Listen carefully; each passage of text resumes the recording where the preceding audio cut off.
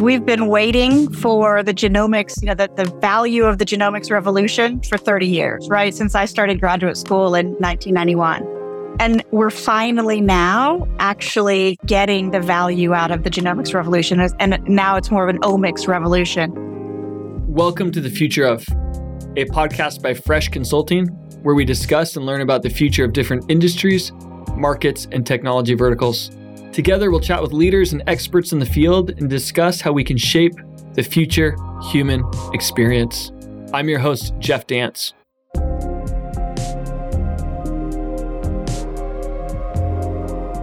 In this episode of The Future Of, we're focused on the future of biotech. We're joined by Gabby Everett, the Director of Business Operations and Strategy at BioLab's Pegasus Park in North Texas, and Claire Aldridge, Chief Strategy Officer at FormBio, to explore the future together. We're excited to have you. Gabby is an experienced scientist, innovator, and leader in the biotech industry with a passion for educating and empowering others. She also has a PhD in biochemistry from Texas A&M.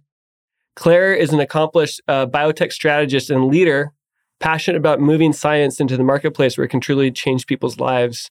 She also has a PhD in immunology and genetics from Duke. I'd love to hear a little bit more about your experience and kind of your journey in the biotech industry. But first off, thank you for being with us on the show. Thank you for having us. Thanks for having us. Awesome. And these two are friends. So it's awesome to bring you together and to kind of hear your different perspectives and insights. So thank you again. Claire, if we can start with you, tell us more about your journey in the biotech industry.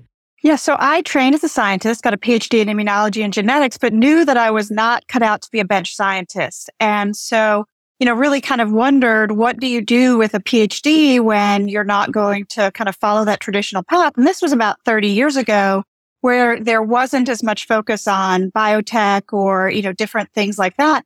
But I was fortunate to get involved in the commercialization aspect of science. How do we take the discoveries that scientists make and turn them into products that can actually benefit people?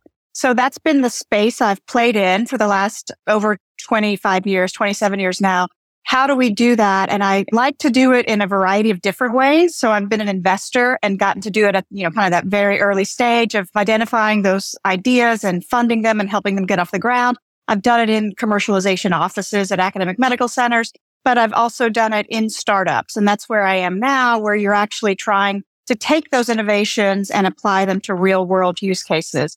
So to me, that's what's exciting about science is the discovery piece is cool to learn something new about something, but I love that practical application of it. How do we use it to solve something that's actually a problem in the marketplace, particularly in healthcare where you can address disease progression or outcomes?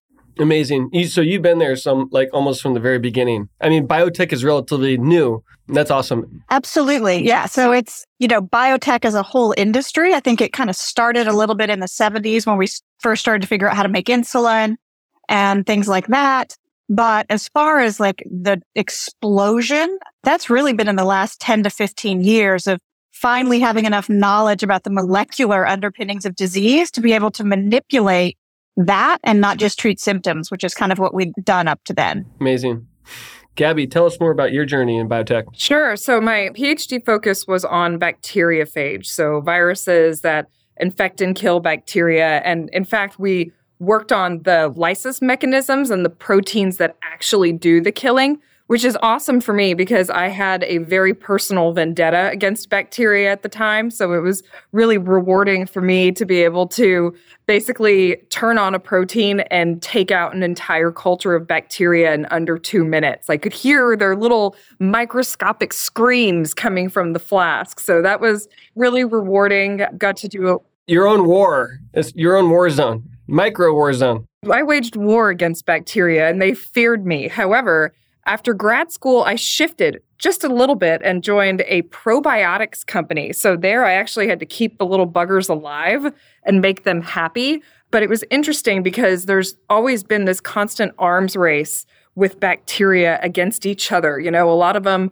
populate the same regions and the same dirt and the same niches. So there's a lot of mechanisms that they use against each other. So some of the probiotics that we used actually had anti-salmonella, anti-E. coli properties. So I was kind of still able to wage my war a little bit.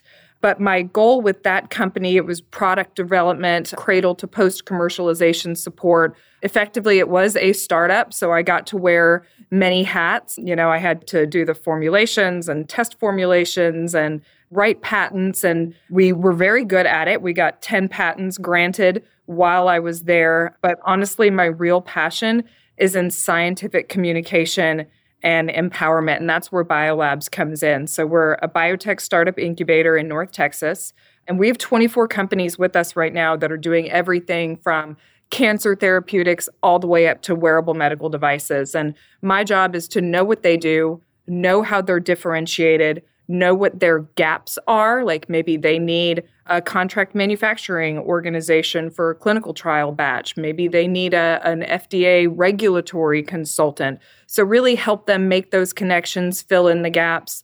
And then finally, my role here is really to help build a vibrant, rocking biotech ecosystem in North Texas. And that's how Claire and I met in those activities. Amazing. I've been trying to build a vibrant, rocking biotech ecosystem in North Texas for a very long time. And really, the last 5 years, we've gotten so much traction and enthusiasm, just really starting to get a lot of companies coming out of our universities and solving real problems and getting drugs approved that are changing lives. Sounds like you guys are in the hub of innovation and on the forefront of really leading the future. So excited to have you with us. Tell us, you guys are awesome, cool scientists that are, working on the future. Tell us a little bit more about yourselves personally. What do you guys do for fun? This time of year, honestly, it's football season for us. So that includes grilling, hanging out with the family, watching and supporting our favorite teams. And other than that, just hanging out. I went to Duke, so I'm less interested in the football portion of the year, and I get excited in the basketball portion of the year. But, I think one of the things we've been able to build in North Texas is a real community around this space. One of the things I like to say is, biotech is a full contact sport. So a lot of what we do too is how do we make those connections? How do we have those collisions so that we can keep moving these things forward? So one of the things that's been really great is that as we've been building this community, we have actually developed real friendships with each other. And so, I spend a lot of time with people I know professionally thinking about, how do we get more investment dollars? How do we figure out how to manufacture these drugs? And how do we do that in a fun way? How do we keep people engaged and get people excited about science? So, lots of things for fun, right? Like read, exercise. I have a 16-year-old daughter. That's a lot of fun, surprisingly. I did not expect it to be fun. But, I do think that, what we're trying to build in North Texas, there are hubs around biotech, Boston, San Francisco, San Diego, the Raleigh-Durham area. We're trying to build something new here. So it is really important that it's a cohesive, collaborative, and still fun. So where they are at Biolabs, one of the cool things that's part of that entire campus is a brewery called Community Brewery. And, I like to joke that beer was the first biotech because it's a product of yeast, right? And a lot of the early drugs made in biotech were made in yeast. And so just having that kind of environment where you run into the people you need to run into while you're socializing as well as doing your work is what kind of has to happen in order to accelerate what we're trying to build. Nice. A lot of type 2 fun. Well, if I was a biotech startup, I would be seeking you guys as board members or your investment dollars. I would love to work with you already. You guys seem really fun. I did note that, Claire, you were Forbes 10 women leading the synthetic biology revolution. So it's cool to see that recognition. It's not the revolution I thought I would be recognized for. Cool recognition. And Gabby, I noted that you were Future 50 in the Dallas, Fort Worth area for leading disruptors for innovation impacts. It's nice to see that recognition. Now that we have some of the formalities out of the way, let's dive into the future. I want to start with a little bit more of the present, some of the things that have happened recently, and then kind of transition to the future along with some of the opportunities and challenges that will be ahead. Tell us a little bit more about the main subsectors for biotech. I know, Claire, you mentioned you've kind of been there since the beginning. Really, a lot of the growth has happened, sounds like, in the last 30 years, roughly. Now it being hundreds of billions of dollars sort of industry.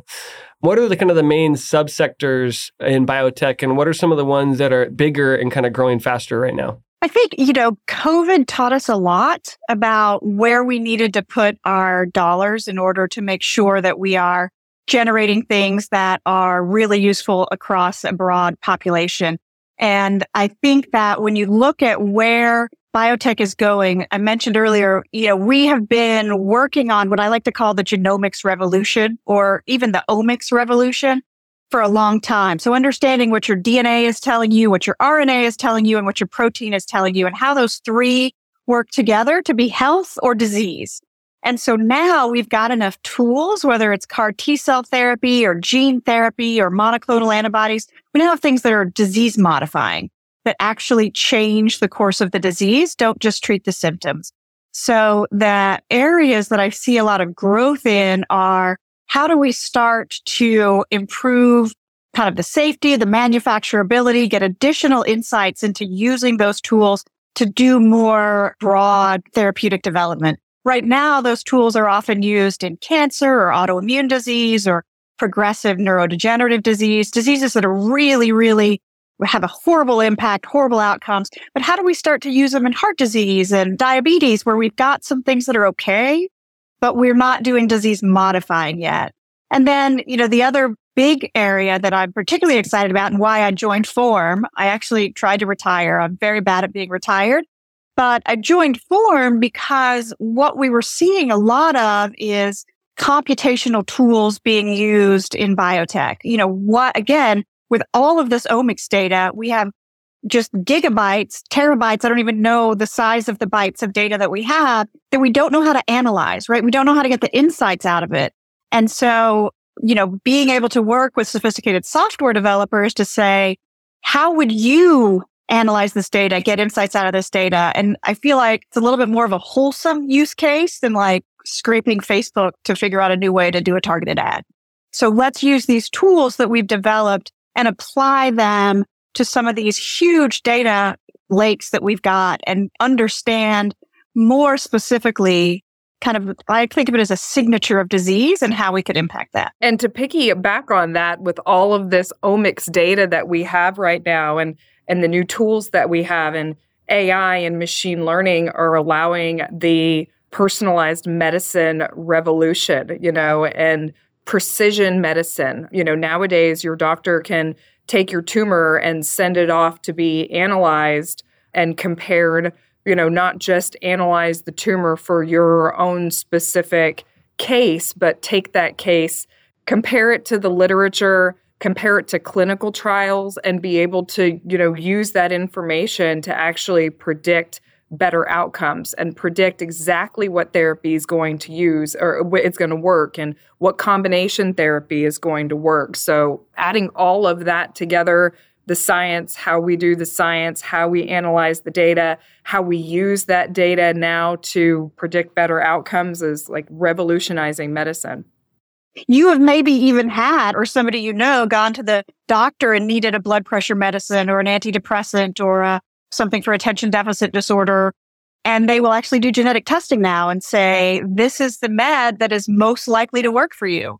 And so, being able to take that even more broadly and thinking about everything as precision medicine now. It is no longer just, this is what works for 80% of the patients. We'll see if it works for you. Now let's really figure out what's going to work for you. So truly like understanding you and then understanding based on data after understanding you, like what is going to work and then getting that medicine. How widespread is that happening now? Like, is that where, is this touching, 3% of what we're doing? Is it like 30%? You guys are at the forefront. So, but are we in that trajectory right now where you're going to see things really start to move? Or how far have we moved already? Because when I go to the doctor, they're not doing any DNA testing yet. It really depends, I think, on the specialty. You're going to get that much more commonly in oncology, for example. It also is like where you're getting your care. If you're at an academic medical center, you're much more likely to get it. I think that, when we talk about the future, what I think is a place where we need to put resources is how do we make that scalable?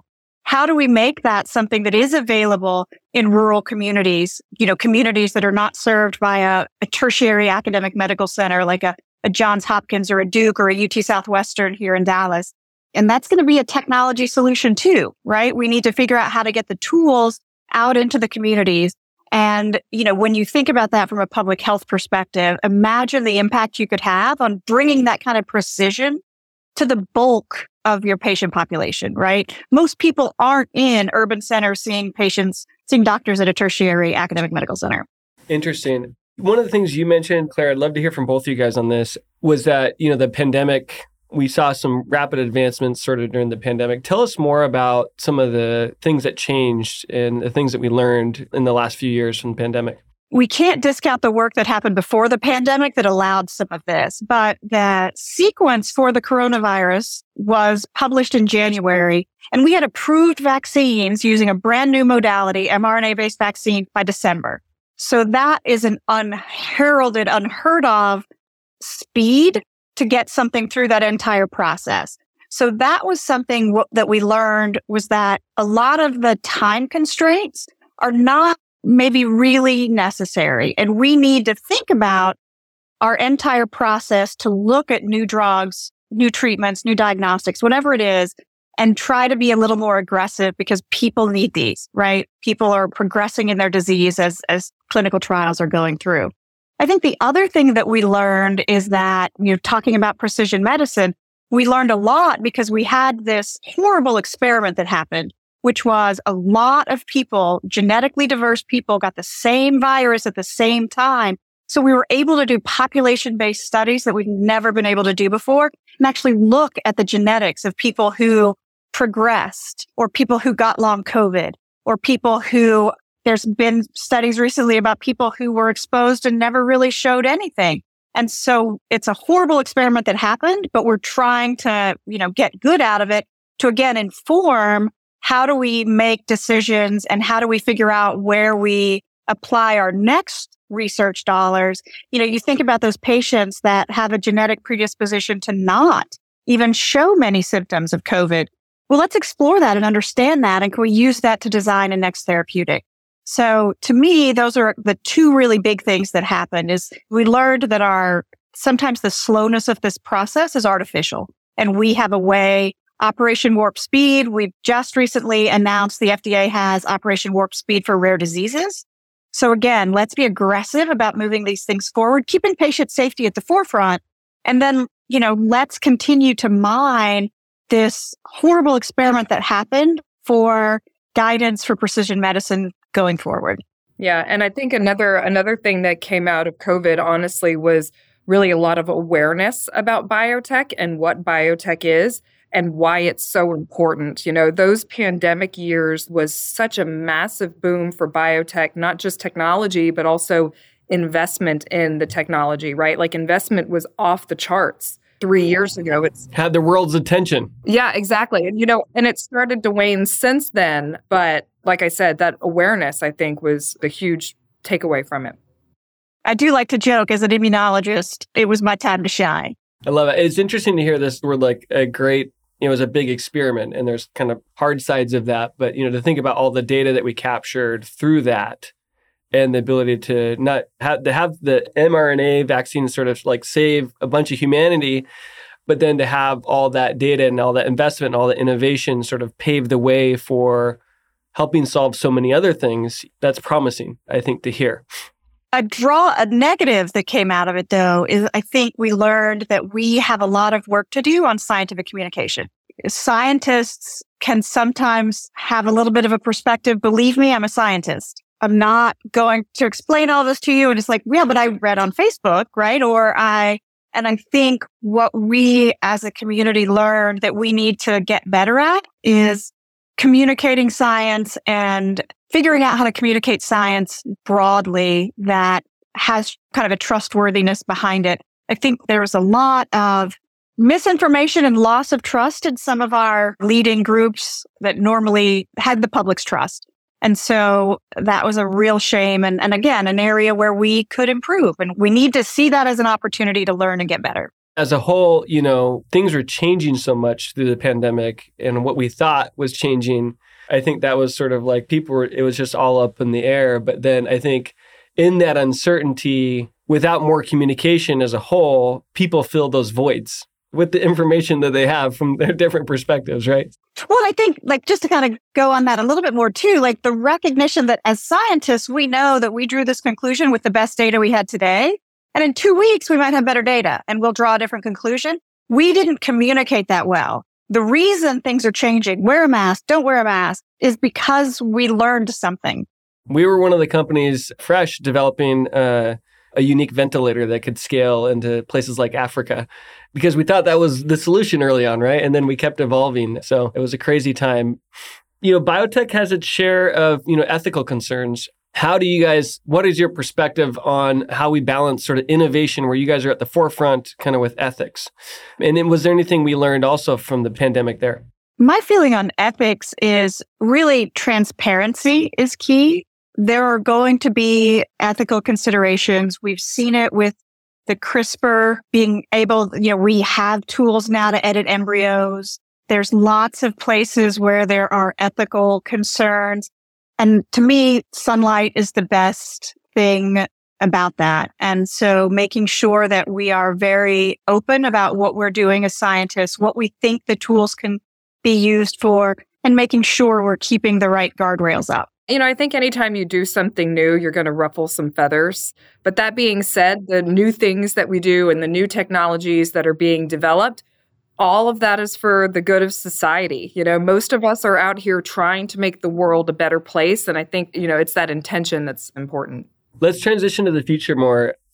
As we look to the future, 10 to 20 years from now, what sort of advancements do you guys anticipate? I mean, you started off talking about true precision medicine. Do we think we'll see that at a global scale for everyone, 10 to 20 years from now?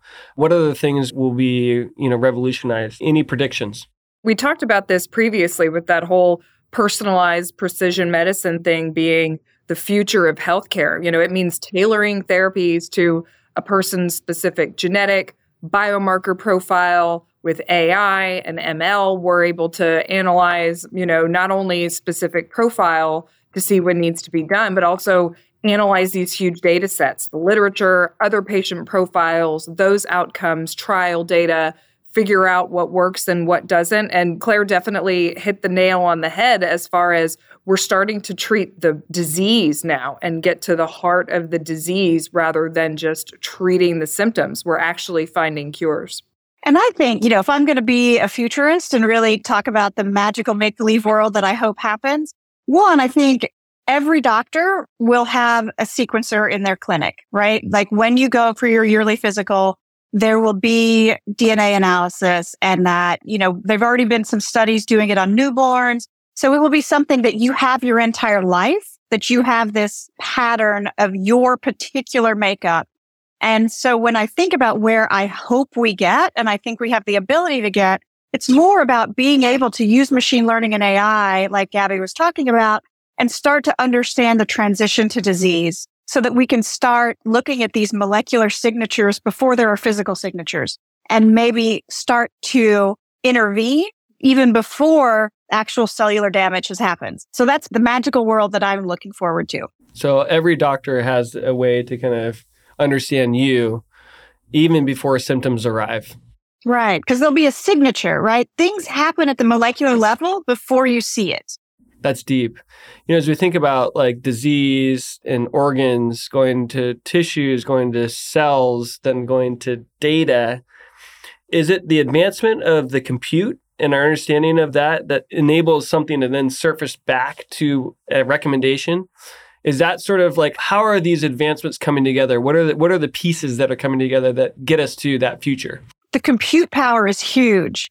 Very true. And taking that computing power and looking holistically at everything. I think that one of the things that we're starting to realize now is how interconnected everything is. I talked previously about biomarkers. I came from a probiotics background, learning about gut health and how that impacts inflammation and how inflammation can trigger other disease states and how these disease states, slough off these different nucleic acids and proteins and molecules. And you can detect those proteins and molecules and be able to correlate that back to the severity of the disease state and use these different AI, machine learning, computational tools that we have right now to analyze those biomarkers to get to those precision medicine treatments, to get to those better outcomes. So it's really cool to see the convergence of all the technologies and really, all the fields kind of come together right now. Yeah, I think you got to kind of think about that. Scientists have always gone really deep in their area of expertise and inquiry and exploration. And now that we've got this depth, we're starting to say, how do they connect across? And, how does what's happening in the kidney affect what's happening in the liver and the lung? And how does that manifest? And what can we tell is happening with a patient based on looking at these things holistically and less kind of individually? We are our own ecosystem, our own organism, and we have our own signatures, and everything's interconnected essentially. So our history has been treating a thing, but the future is understanding how all that's connected. When you think about we would go to a cardiologist, and the cardiologist might not ask you at all about what's happening with your kidneys. If you're having cardiovascular problems and your blood pressure's not quite right, your kidneys are going to be impacted as well. And so looking at these things more holistically so that we can intervene. Yeah. Is that happen at the drug level as well? Like thinking about, is it happening where we're thinking about, because we all hear stories of people that are on like 17 medications or something like that, especially when they get older. Mm-hmm. Is that happening at that level as well, where they're thinking about how drugs are interacting? So I think, when we think about that, there certainly is, thoughts on how do we minimize those interactions. But as we start to understand really the molecular basis of that disease and we can affect that, then hopefully those other organ involvements would be reduced because we've gotten to the foundation of the disease. Because a lot of times you're taking those 17 meds because it's 17 different symptoms that are being treated. So you're throwing darts essentially at all those different things, hoping that some work together and not understanding how they all kind of affect you or maybe affect your gut or something like that. Technology, you mentioned cloud compute is making a big change, and you cited, ML and AI, ML sort of being a basis for, really artificial intelligence, or really sometimes we say AI, but it's really like big algorithms, that are centered around that data. I'm curious, are you seeing anything with generative AI, or do you anticipate generative AI sort of playing a role where we're putting neural nets over these large data sets and we're generating things as a result? I think that is a Claire question. So we're seeing it already in protein design, right? So they're now using generative AI to come up with proteins that have never been imagined and are not currently in nature. And they're using generative AI to say, make me a new enzyme that does this. And so that they're definitely using it in that space. In our company, we're using it on DNA sequences. How can we come up with a new DNA sequence that will make the same protein, but be more manufacturable so that we can make these drugs cheaper and safer? So those are the places that it's being applied right now. What I think we have to be very careful of in this space is sometimes, it's great to use generative AI to come up with an image, like a new logo or, some funny picture of, Kanye West plus a mushroom, right? Like just whatever it is. But to use it for something that has implications for health or, some other part of that, that's an area where there's a real ethical consideration for us, because a lot of those data sets that these things are trained on are very biased. And so we have to be super careful about that.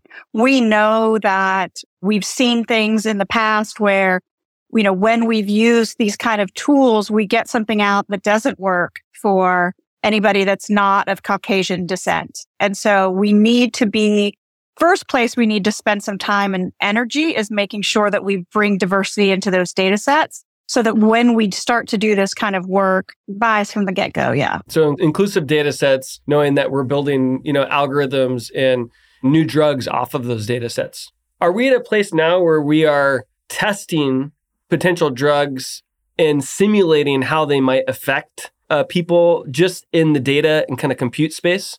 Like, are we doing simulations where we don't require a living organism? I know experimentation's everything when it comes to biotech, but Are we at a place where, like at Fresh, we do simulations in the robotic environment in 3D environments that are artificial that we've mapped to the real world? But we don't always run the robots around, even though we have them. So is that happening in biotech as well? No, it definitely is. And it's really exciting, right? So previously, if you have a drug, if you have a cancer therapeutic, you want to know what cancer you're going to target with it, right? So the only way really you would know that would be to do multiple expensive experiments on several different cell lines and maybe move to several different animal models and just kind of, almost a shotgun approach to what particular cancer are we going to target. Well, nowadays you can take your molecule and you can throw them into these predictive algorithms that will assess, again, literature, past clinical trial data, what those outcomes were to help you better predict what cancer you should go after. Interesting. And can even model potentially which protein or which pathway that drug would impact. And that's all in compute space. Awesome. And it takes up a lot of compute space. It is, and that's been an advance that has allowed this, right? They're very, very hungry. Cloud computing, probably industry-specific clouds for this. What other advancements in technology do you guys see playing a role in the future? So compute power has been big. Obviously, the advancements in AI is not new, but there's been a lot of advancements recently in putting large algorithms over that compute power. There's large data sets that, are mentioned the grand experiment with COVID and all the data we got from that. And I know data is just like continuing to come together. What else do you guys see playing a role from a technology perspective, or are those some of the big ones?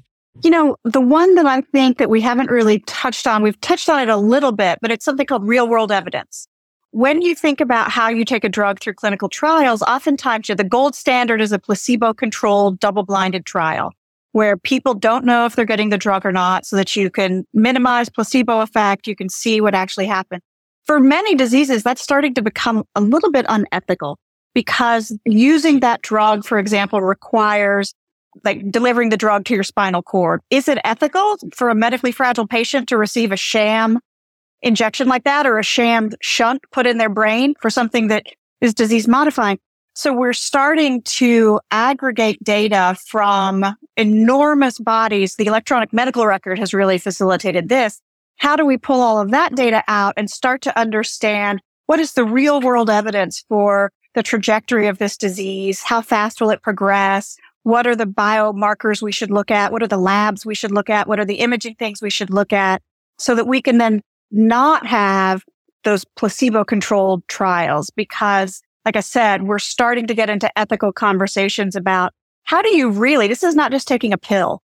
These are now really invasive therapies. And so is that the right thing to do? So I think real world evidence, we're going to hear a lot more about that and how we can use that. Because you also need half as many patients in your trial if you don't need half of them to be getting a sham treatment. So that's going to accelerate, again, how do we do these things faster? That's awesome. Are you seeing advancements where this data is coming together? And I'm wondering if seems like for the last 20, 30 years, we've been talking about, the digital medical records, but we have all these isolated instances where it's truly not coming together. And I'm wondering if that, I know the government's talking about it, trying to put some more regulation in place, but are you seeing that at that level, great progress in bringing these data sets together and having a larger data set to run off of?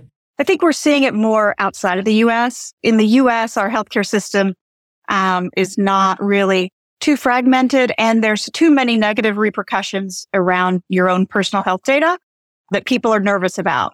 And so Israel, for example, they have a database of almost every person in the entire country. And so that's a place where Israel is doing remarkable work on being able to mine that data for important things. We might have to borrow data from the rest of the world in order to apply some of the innovation that's happening kind of here in the U.S. Gabby, you're at the center of, seeing a lot of startups. What are some of the exciting things that you're seeing in biotech? Oh, man, there's far too many to really count. We've talked about this personalized medicine thing. Really, cell and gene therapy is a huge boom right now. Again, being able to cure the disease and, as opposed to just treating it. We're also seeing advancements in immuno-oncology. So being able to train your body on how to attack those traitorous cancer cells. Just so many advancements right now.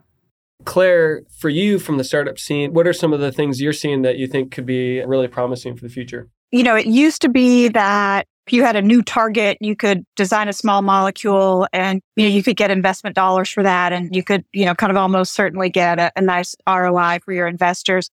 What we are starting to see from that investment perspective is a little more depth in understanding how this is, really working and how do you kind of figure out what is the right patient population to go after. Again, in the past, we have thought about diseases as one big bucket, but now we know, again, going back to precision medicine, that, the same disease presenting in 15 different people with 15 different genetic backgrounds is actually 15 different diseases.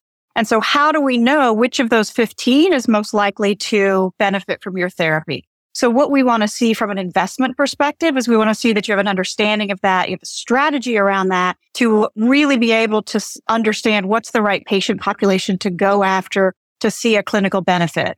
So from that investment perspective, we really want to know what are your biomarkers that you're going after? Do you have that full understanding of your disease, the mechanism of it, and what the genetic underpinnings are for the rest of the genome besides just that disease genome? Right. And as those technologies start to advance and as our computing technologies start to advance, it's also making us think a little bit more deeply about clinical trial recruiting as well. So using all of these technologies to better predict outcomes. Like Claire said, you've got, 15 different patients with the same disease. You've got 15 different diseases. Well, how can we use these different predictive models to help predict clinical trial results? And well, if you get a negative, why is that? And trying to get information from that as well. We've talked briefly about some of the startup scene. I know we're focused a lot on healthcare, which is one of the most exciting aspects of biotech as we change humanity, improve humanity. You guys are at the forefront of that. What are some of the bigger companies in the future that you think will, I know there's like the current players, but what other kind of big companies you see changing the future and really leading the future? It happens often at both ends, and sometimes the small guys disrupt the big guys. But, the big guys also have massive resources and sometimes can, deploy a cool billion or something like that to a problem and use that capital. Any thoughts on, big companies that we're going to continue to see make big strides in the future? And I was going to say, one of the ways biotech works is that those big companies eat the little companies, right? They acquire them, and that's a lot of their innovation engine. So in my opinion, is to look like Pfizer right now, because of all the coronavirus stuff, they're sitting on a pile of money, right? They're just, they've made so much money. And so they're probably going to go out and acquire whatever they see as the next cool new thing. And so that's how I see those little companies rarely become the big companies because it's so capital intensive in this space. So you have to take it to a certain point and then, you really need a big company like a Pfizer to commercialize, right? Moderna is an example of a little company that became a big company, but they became a big company because they were at the right place at the right time. They've been working on mRNA vaccines for cancer for a decade. And so they were able to make one for COVID fast. And so that really accelerated them. But that's not the usual path. That's exactly where I was going to go. Is the trend that we're seeing right now is that large pharma companies, they're starting to divest in their own R&D departments, and they're looking to the smaller biotechs for their next big therapeutics, like Claire mentioned. There's so many advancements happening all in parallel right now that a company trying to keep up with everything, it's basically impossible, right? So they're going out, they're seeing the new trends, they're gobbling up the small guys, and it's these small biotech startups that are having the biggest impact in healthcare right now because of that. So it's all part of a healthy ecosystem, essentially. And just to kind of what we talked a lot about healthcare, but the other places where all of these molecular advances, like ag tech, veterinary medicine, synthetic leathers, all of these different places are using a lot of the same technologies and doing it in a much more sustainable manner. So I think healthcare is the place we love, but there's huge, huge potential in these other areas as well. And they're interconnected. course. Advancements in one kind of impact another. Nice. In the startup ecosystem that you guys are involved in, is it like 80% that are in the healthcare focus? In looking here in North Texas, things are healthcare focused. We're here at Biolabs, at least, there's a lot of diversity here in our North Texas space. We've got 24 companies. And if I had to break them out into different, industries and modalities, we would have 15 different categories. So it's very broad, very diverse here. But also in Gabby's Biolabs, that's where the lab that is working to de-extinct the woolly mammoth, the dodo, and the thylacine is. So that is something that is completely a little off the normal path, but doing amazing work that is advancing science and really looking to make an impact in climate change.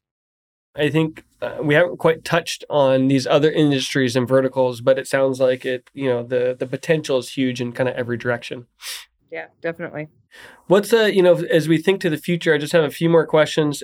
Like, can you envision anything crazy? Like any sort of, like you mentioned, it's crazy to think that we can go to a doctor and have our own genome sequence and get like some truly precision, and that every doctor would have something but I envision it, I believe it, because sometimes technology leaps, and even in places like Africa, you'll see like, oh, they didn't have a whole bunch of things, but a new technology comes out and it just leaps forward. All of a sudden everyone has cell phones, even though they don't have a home computer or something like that, right?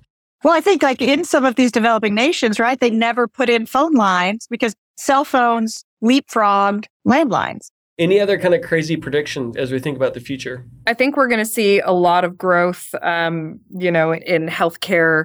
The fact that we can automate and do drug discovery at a high throughput scale that's never been done before. We're starting to look at repurposing drugs that have already been approved by the FDA. What other indications can those drugs be used for? Because of the scale that we're able to do science at now, I think we're going to see a huge boom. And I think from a public health perspective, being able to start to look, again, going back to data, precision medicine, we're going to be able to change the way healthcare is delivered in our communities through data. Any other thoughts on ethics? Technology tends to have a life of its own. Sometimes it runs so fast that, that humans don't quite catch up. And then we realize some consequences thereafter. As we think about designing the future with intent and trying to keep people at the center of that, any other thoughts on, standards or ethics or things we need to be watching out for? You'd mentioned before minority populations and making sure our data sets are inclusive. Do any other kind of key focus areas come to mind as we think about the ethics and, the impact to humanity? The big one, and, it's a little bit in the news this week with the Medicare saying they're going to negotiate pricing for these 10 drugs and Mark Cuban's cost plus pharmacy. I think the kind of drugs we can develop now are very expensive to make. And so, but they're disease modifying. So in the long run, they're cheaper, but you don't get to amortize it over the life of the patient. So I think we need to have some really honest and tough conversations about access to care. And how do we make sure that we are not creating a system where this care that can benefit broad groups of our population is being gatekept for only certain parts of the community. We kind of saw some of that in the pandemic, right? We saw in the Great Experiment, saw examples of that where, entire countries just didn't have access to these life-saving vaccines.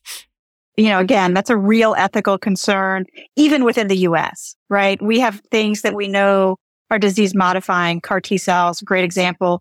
If you're in rural Iowa, you're not going to be able to access a CAR T therapy. Gabby, for you, what's been one of the most rewarding experiences being in this awesome space? I have to point to the biotech boom in North Texas. It's really bizarre to think about, like Claire mentioned, the past 5 years have been just really game-changing for this region. The fact that this Biolabs location has been here for about 18 months, and we've already hit year 6 occupancy metrics. And that just goes to show what the appetite is for biotech in North Texas, the ability to feed it, the ability to support it, the venture support, the growth that we're seeing. That's been one of the most rewarding thing. And again, talking about the different diversity, we've got neurodegenerative companies, and we've got de-extinction companies and med device companies. There's a little bit of everything here. Amazing. Sounds like a fun place I need to visit. You should come visit. We would love to host you.